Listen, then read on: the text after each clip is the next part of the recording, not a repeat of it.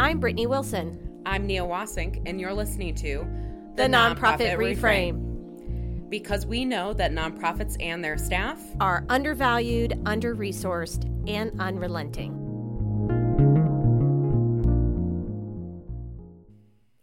Welcome back to the Nonprofit Reframe. Happy Monday, folks. We are coming to you a little late. We're coming to you Thursday, July 22nd for release next Monday, which is actually kind of fun because that means we're now recording this post Bezos in space. Oh, so true. Because, normally we say Happy Monday and we're recording on Monday. At first, when you were saying that, I'm like, why do they care if we're recording this on Thursday versus Monday? But you're right. Bezos is back. I have loved my social media feeds the last few days because the Bezos heat is high. And he basically thanked all of us for paying for his trip. Yeah, I really enjoyed that piece. That was probably one of my favorites.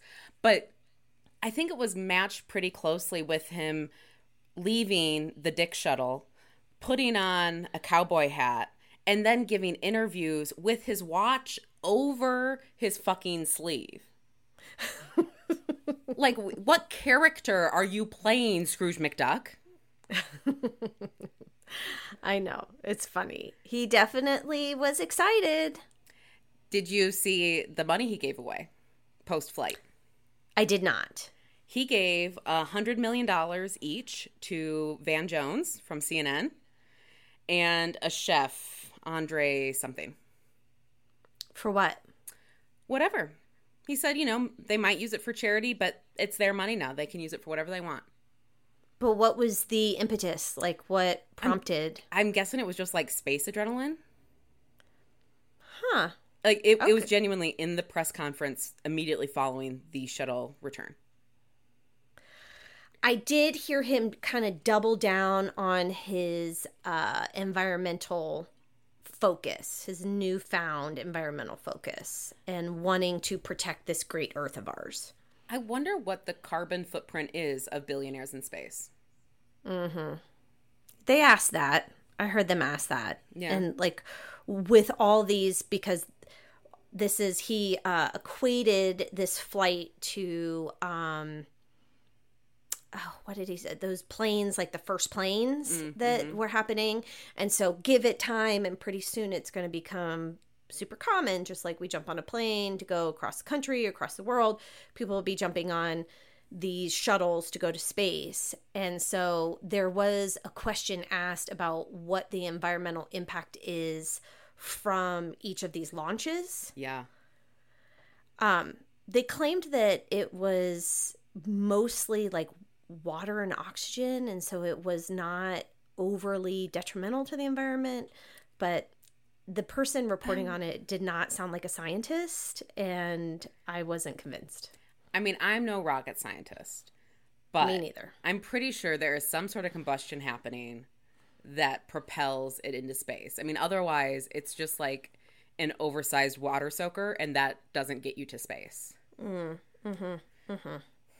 I also enjoyed some of the commentary prior to launch about could we just keep the billionaires up there? Could we deny them re-entry or charge a re-entry tax?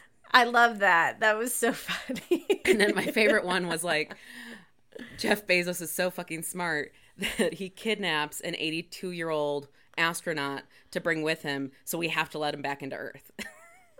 I know. And bless her heart, she seemed to...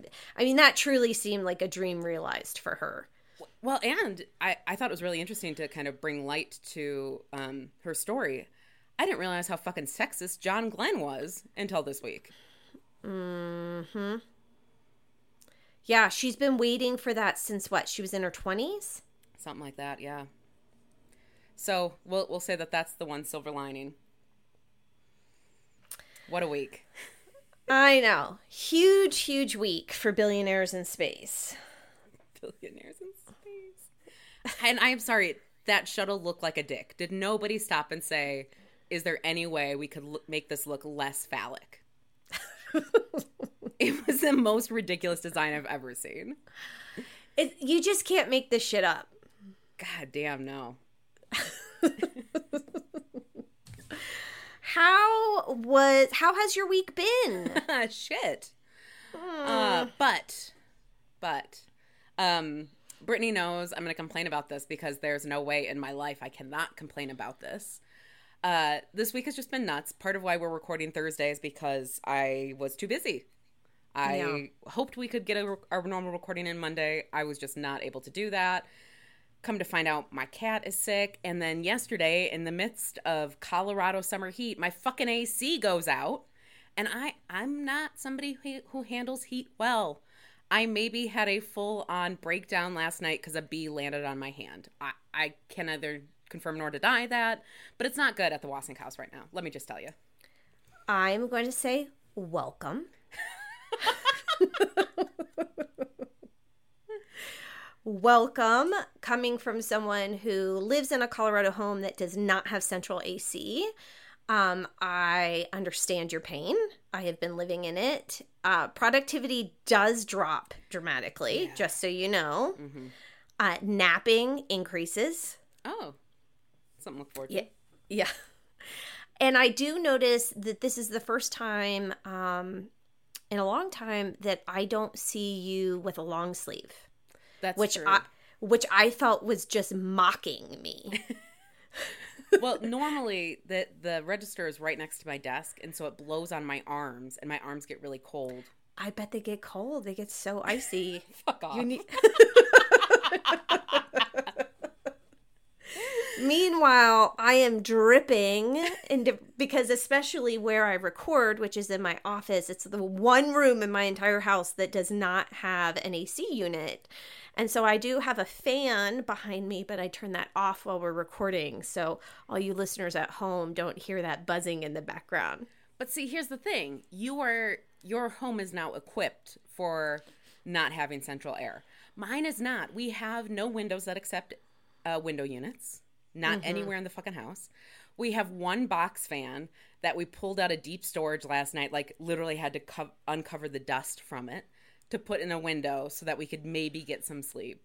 We have no other fans. We have no other coping for this. So as soon as we're done recording, I'm going to relocate to our unfinished basement for the rest of the day. That sounds like a good plan. Thank you. And how is your week going, Brittany? You know, it's going pretty well. It also has been super busy. I don't know what's going on right now in the cosmos, but it is a very hectic time. But exciting and all good things. And just looking forward to the weekend. You know, you said what's happening in the cosmos, and it made me think. I am not one who really knows anything about astrology. Mm-hmm. But does billionaires in space impact astrological readings and what we're experiencing here on Earth?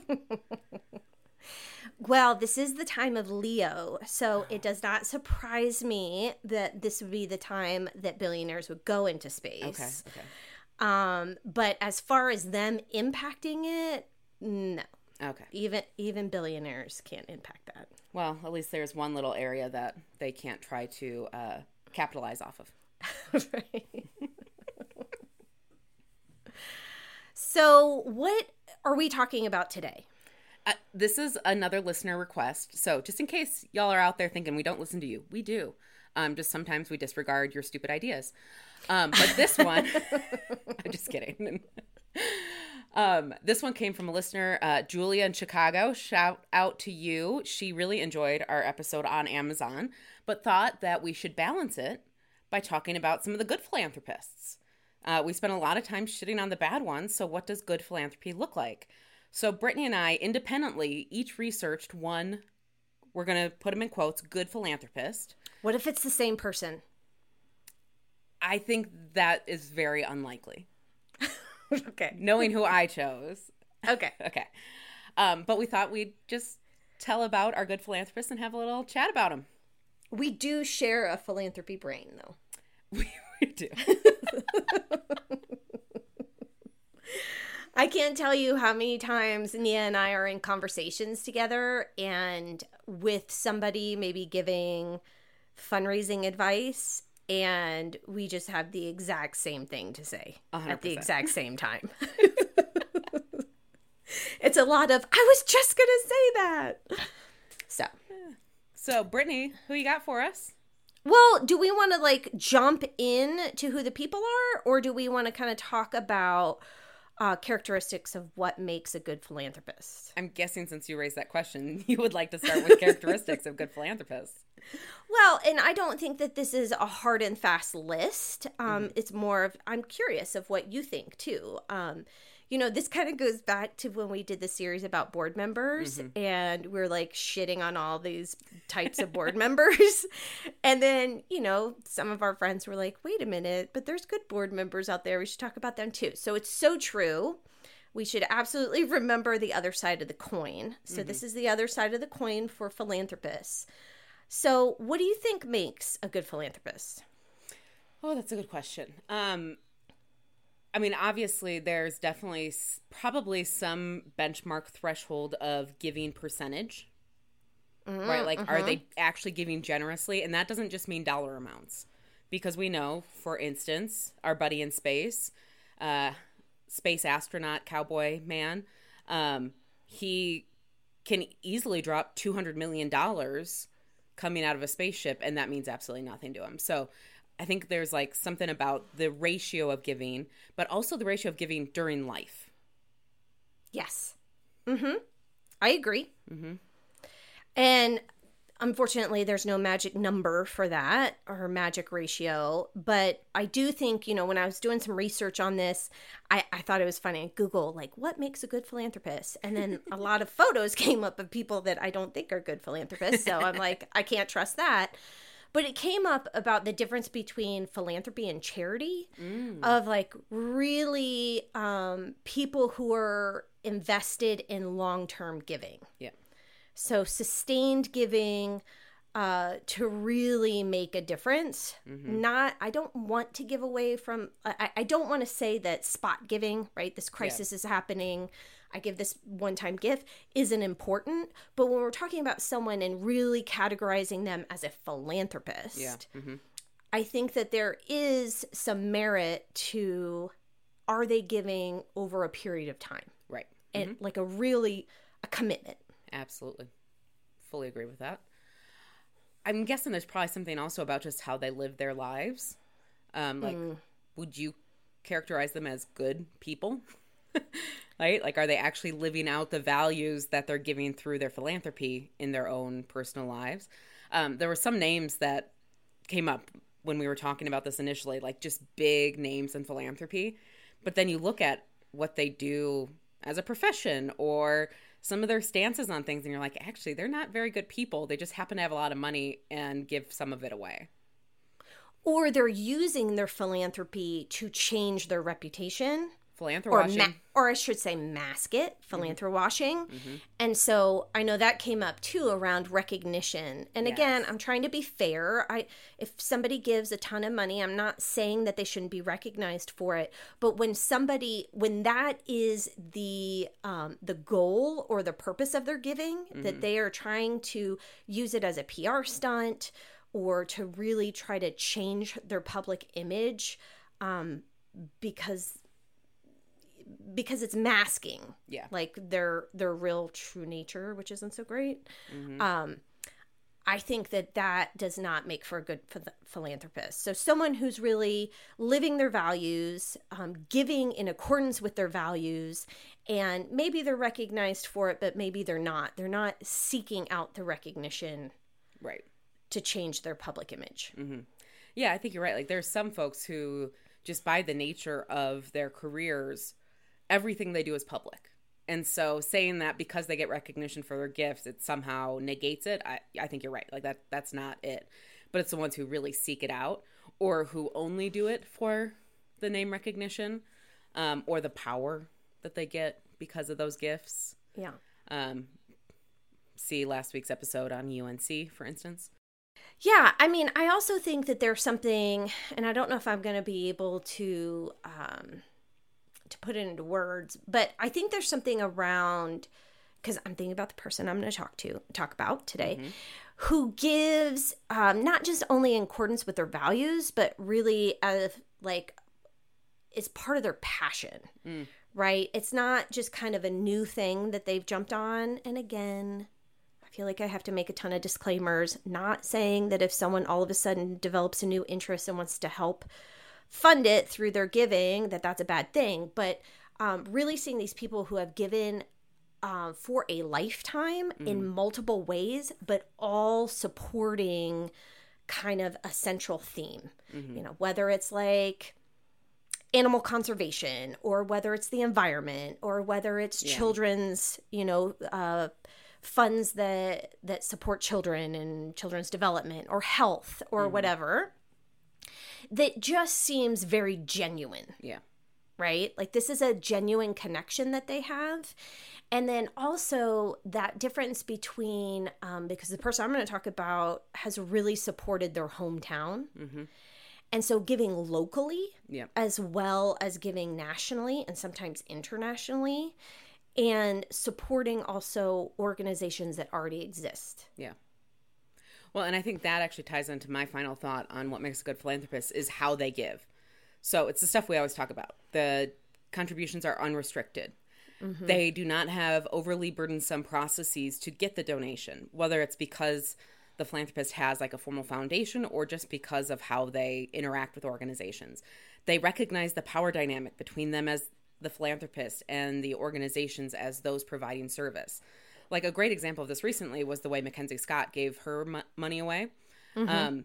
She did not make our list because all of that has basically been in the last 12 to 18 months. Yep. So she's becoming a better philanthropist. We're seeing that work, but she's not there yet. Like we want to see that sustained giving, like you were talking about, where it's really becoming part of who they are, and not just kind of this drop in the bucket, you know, because we're in the middle of a crisis, I'm stepping up. But anyway, the way she did it was really great, where she compiled a team of experts. They said, here are the organizations in closest proximity to the real issues, to the root causes, give big to these ones. And that's exactly what she did. Yeah, I agree. All right. So I'm sure more of this will come up as we talk about our individuals that we chose. So who'd you pick? Oh, you want me to go first? Oh, I can go first. Do you want me to go first? I think you should go first because I think folks are going to like yours better. Okay. So the philanthropist I chose is the one, the only, Ms. Dolly Parton.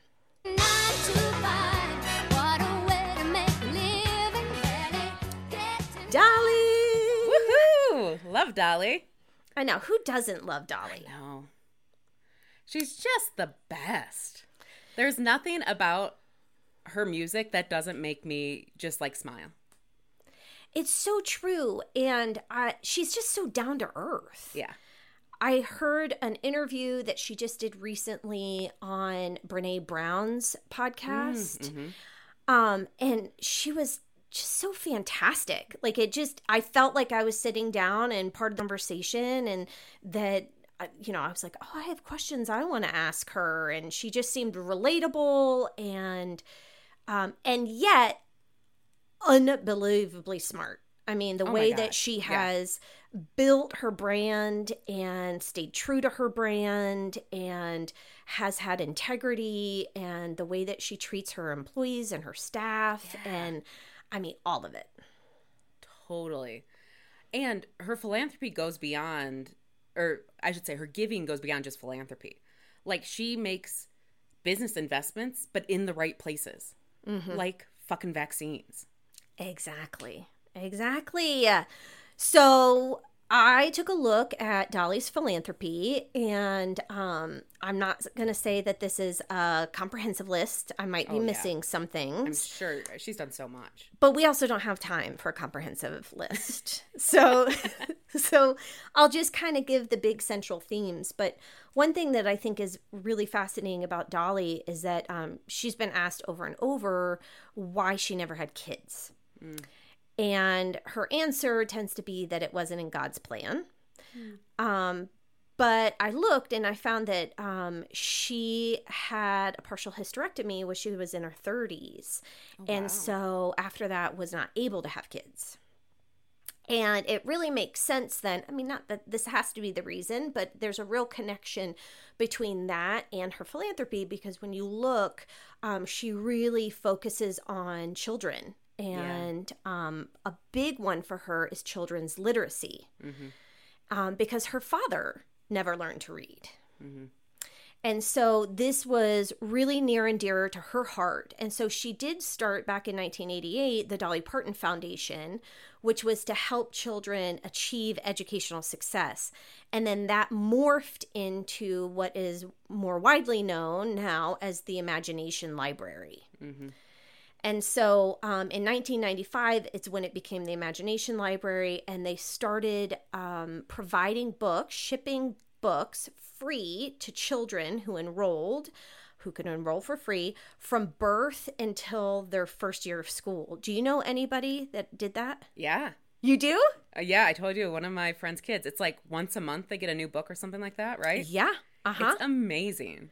It's amazing. I wish I didn't even know about it back then. I totally would have enrolled my kids. It's an awesome opportunity. Well, and it's such a smart concept. Like, who doesn't love getting mail? Even kids. And now the mail that they're getting is tied to reading. And so, like, you have now embedded this excitement into reading. I mean, Yes. it's like so smart and amazing, because it genuinely is. Any kid can register anywhere in the country and get it. And actually, it's global now. It's global. Holy shit. It's global. And so I don't know if every country is involved, but they did expand to Canada, Australia, the UK. And so I should have jumped on there before I got on and seen kind of the latest. But I know that it went global, and it started, all of her kind of philanthropy really starts in her hometown of, I'm not going to say it right, Sevier. My French wants to come out. Sevier County in Tennessee. So she is very loyal to her hometown and has given back in multiple ways. And as far as the Imagination Library is concerned, they in 2018 celebrated their 100 millionth Oh my God. book sent. That's 100 amazing. million books. Isn't that, I mean, that's impressive. Yeah, that seriously is. But she's had a lot of other programs too that are, less known. I thought this was kind of interesting. So she noticed in her hometown that there was a high dropout rate for high school students. So she created, this is back in the late 80s, early 90s, the Buddy Up program, where she had 7th and 8th grade students buddy up with somebody to kind of go through the high school experience with. And then if both of them graduated from high school, they got $500. Oh my God. How cool. I've never heard of that. Which you got to imagine that's in the late 80s. So $500. It's a ton of, like, you could buy a house with that. I don't know if you go that far. It's the olden times, Mom. Olden times. But listen to this. This Buddy Up program in this one high school changed their dropout rate from 35% to 6%. Holy shit.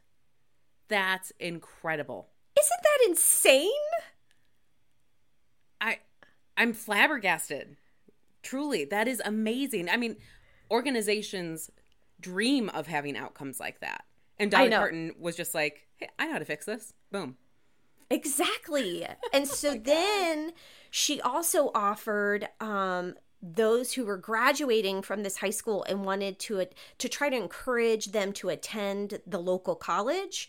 Anybody who graduated and wanted to attend this specific college in town, she also gave $500 to every graduate that did that. Amazing. So I really love this kind of spectrum of all the way from birth to their first year of school, and then she's helping, middle schoolers buddy up, and then high schoolers when they graduate, them moving on to college, encouraging them to post-secondary. Some super random stuff, which I just love, is that in 1991, she created the Eagle Mountain Sanctuary. Huh. Have you ever been to Dollywood? Oh, I most certainly have, in Pigeon Forge, Tennessee. I have too. I mean, I think it's so funny that we've both been to Dollywood. Is that a Midwest thing? My grandparents live in Knoxville, which is that makes not even sense. An hour away from Pigeon Forge. Yeah. Wow, it was just 2 states over from me in Ohio, so. How was your Dollywood experience? I don't remember a ton of it. I just have images of it. But I remember it being fun. I mean, I was young. I was probably 6, 7, 8 years old, something like that, like around my kid's age. And I just remember going to Pigeon Forge, and I think we went to like a Ripley's Believe It or Not. Totally. And just all these other kind of like cheesy vacation things, but it was such a fun vacation. What about for you?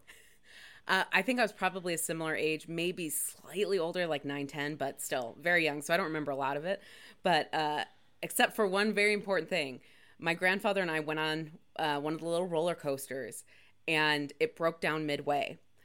And it was at a point where we were at... And aren't they wooden? Oh, yeah. Old school wooden They're roller old coasters. school wooden. I remember them, yes. And so our little cart on the track was at like a 45 to 90 degree angle. Stop it. And we were stuck there. In my memory, it was like hours. I doubt that was reality because I don't think we would have lasted that long. But I just remember thinking, this is how we die. Grandpa and I are going to die here on this roller coaster. Dolly would not let that happen at Dollywood. She did not. No, she came in and saved us. I met her. No, I did not. None of that happened. That's terrifying. Thank Did you. that impact your use of roller coasters for the rest of your life? You know, it's funny you say that. I don't like roller coasters. I don't go on them. Maybe it did. I feel like we just had a breakthrough right here. Oh, I'm going to call my therapist. And where that fear, the source of that fear. Well, so in Dollywood, to bring it back to her philanthropy, I don't remember this. Well, frankly, it would have happened after I'd been there because I was just kind of doing the math and the years. So in 1991, she created the Eagle Mountain Sanctuary. It's a 30,000 square foot aviary that houses bald eagles that have been injured and cannot be released into the wild. Oh, that's amazing. I know. Is it? I mean, it's so random. Wow. So random. So patriotic. And then she continued to give to that local high school, giving more and more scholarships for students that were graduating and going on to college. She even acknowledged teachers, and she did this thing called Chasing Rainbows, where teachers that had overcome a hardship, they won a week free at Dollywood. Oh my God. Is that actually a treat for teachers? I don't know. I don't know. Awful. This was in 2002.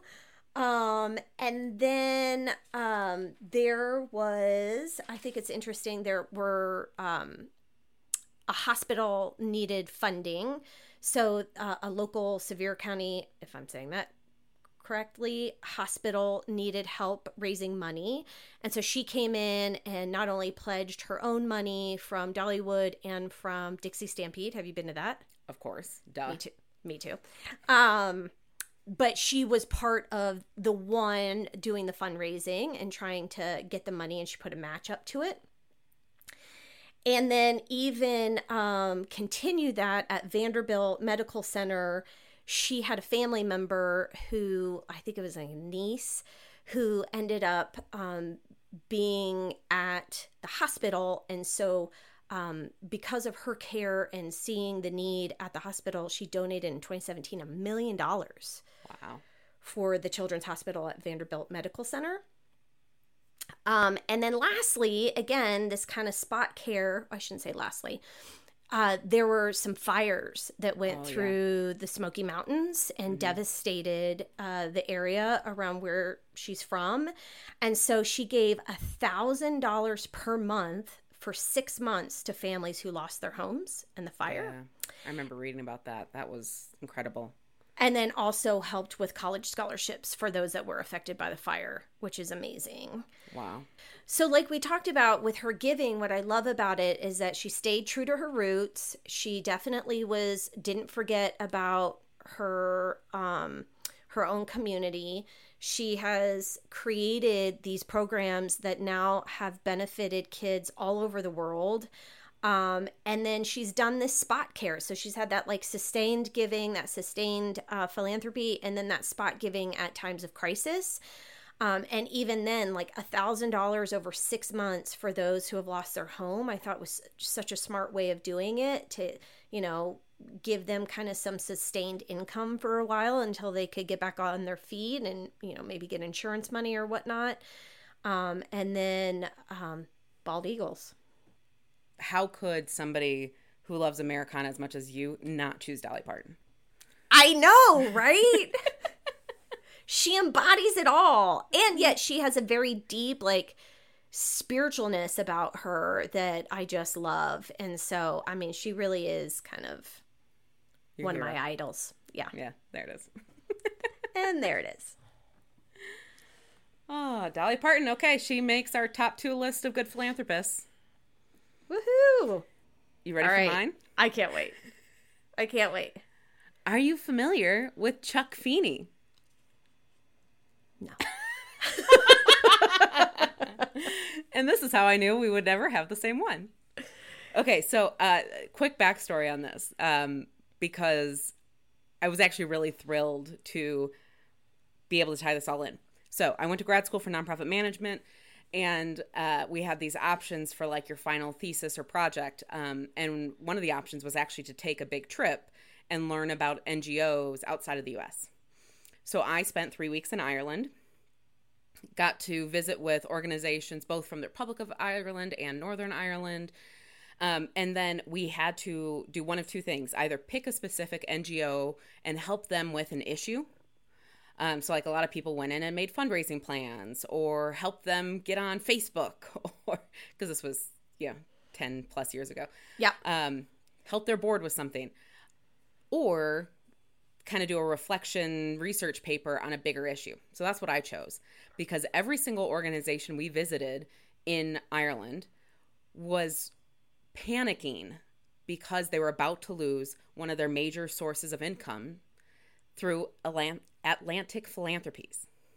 Okay. So Chuck Feeney is the co-founder of Duty Free Shoppers.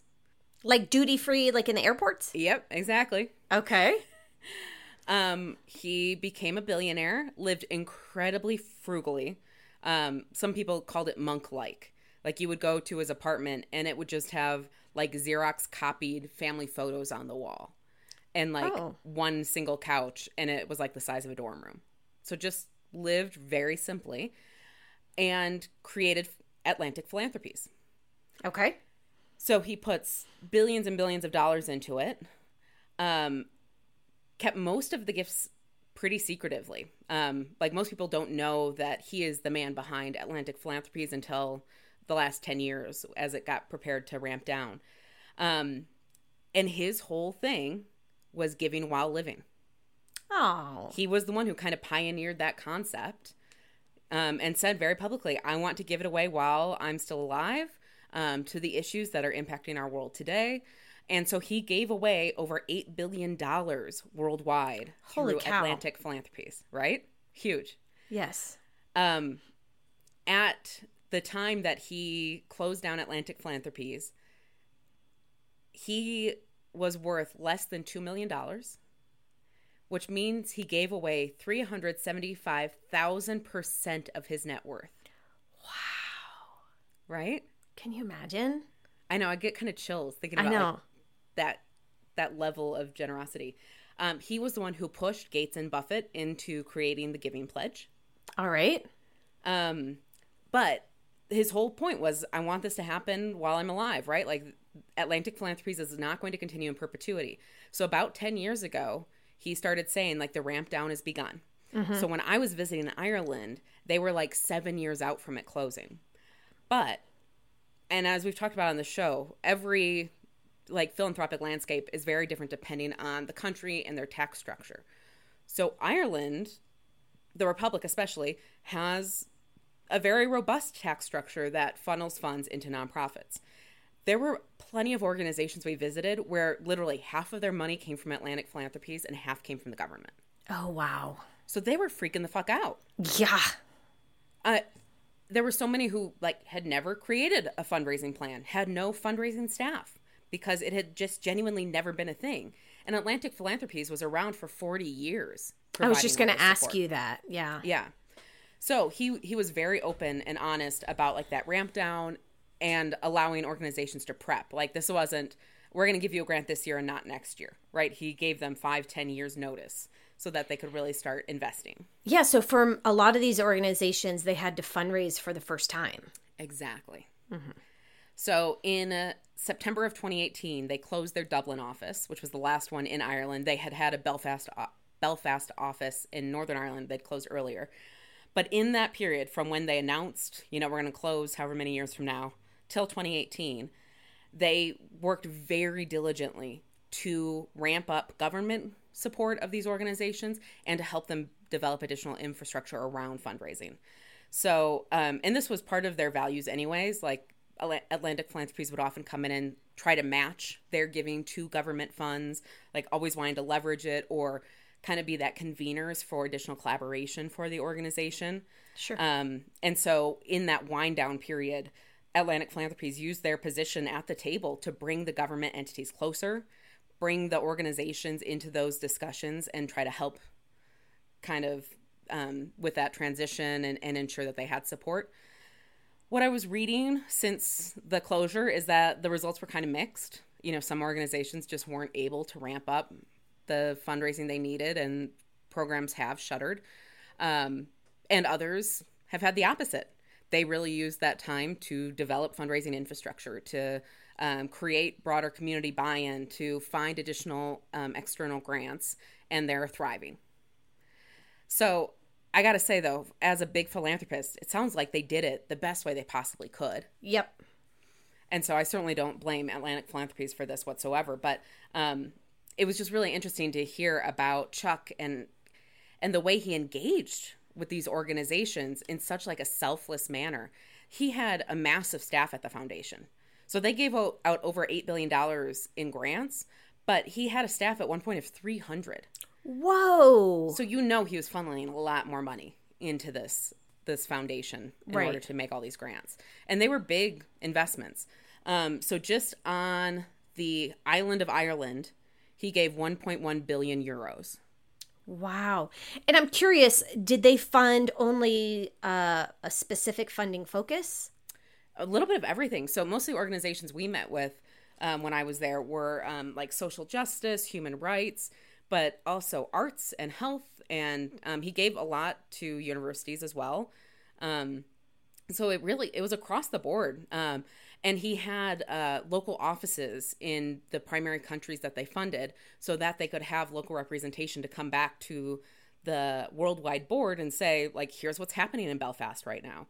Here's what is needed by the community. He didn't want it just like a centralized U.S.-based staff trying to assume what was needed elsewhere in the world. Right. Yeah. That's amazing. Yeah. Oh, and the tie to Ireland, he's Irish-American. He was born in New Jersey, but still felt very tied to Ireland. Supported a lot of the peace talks and peacemaking organizations in the 90s and early 2000s. So, still felt real tied to those roots, even though he was born in America. That's so great. I know. I had no idea. To come full circle on this, because I'd kind of forgotten. I tried to find my initial paper from grad school, which is always just embarrassing, like looking back at your writing from a decade ago, and you're like, oh my God, I knew nothing. But you thought you knew everything. Right. Oh my God. I was living high. I was about to graduate with my master's. Right. I know everything. Yeah. You were a scholar, so. was a scholar. Oh, that's so cool. Thank you for sharing that. How many times have I gone to a duty-free shop and it never occurred to me that someone created those and right? Yeah. I had no idea duty-free shops were so lucrative for the founders. Mm-hmm. Yep. Well, this has been so fun, and I would love to hear from anyone who's listening if they have a philanthropist they want to recommend. That'd be fun. For this title of Good Philanthropist. We will now be sending Chuck and Polly an official certificate from the Nonprofit Reframe. You are good philanthropists. Yes, exactly. They get our stamp of approval. But yeah, I would love to hear from all of you. I mean, do you know of someone? Maybe it's someone we all know, like Dolly. Maybe it's someone we don't know, like Chuck, but that you believe personifies, what makes a great philanthropist, and then maybe a couple of reasons why. And then, I would be happy to go in and do some research and find more information about them, but then it would be fun to present those on a future episode. I love it. That sounds great. You can give us that information by emailing us at nonprofitreframe@gmail.com. You can also make sure you follow us on Facebook and Instagram, which have, for the foreseeable future, been turned into Jeff Bezos hate accounts, but eventually we'll come back to podcast content. And it's not too late for you to become a good philanthropist. It doesn't mean that you have to give away billions of dollars. It just means that you have to support your local nonprofits by giving and giving generously. Thanks, folks. We would like to thank our sponsors. Mission Launch is a Colorado-based nonprofit consulting firm focusing on fundraising and board governance. You can learn more at missionlaunchco.com. And Jake Walker Music, who provides our theme music. You can find him at jakewalkermusic.org. Thank you so much.